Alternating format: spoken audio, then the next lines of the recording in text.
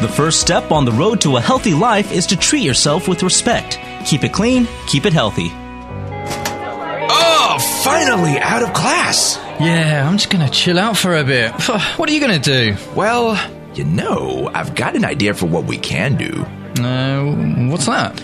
Well, don't tell anybody, but with this.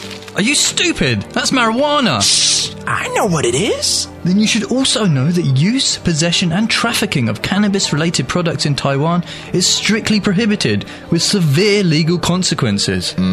Is it that serious, though? Well, the penalty for growing, importing or selling can be 7 years to life in prison. Whoa, that is serious. Forget it.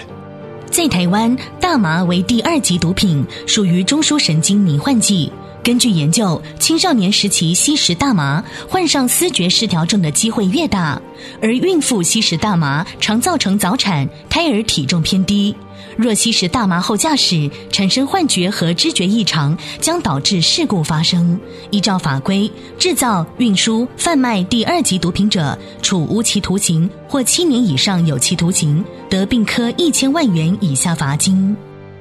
教育部、法务部和中信反毒教育基金会提醒您：毒品危害医生。The Ministry of Education, Ministry of Justice, and the CTBC Anti-Drug Educational Foundation strive for a safer, brighter future for everybody.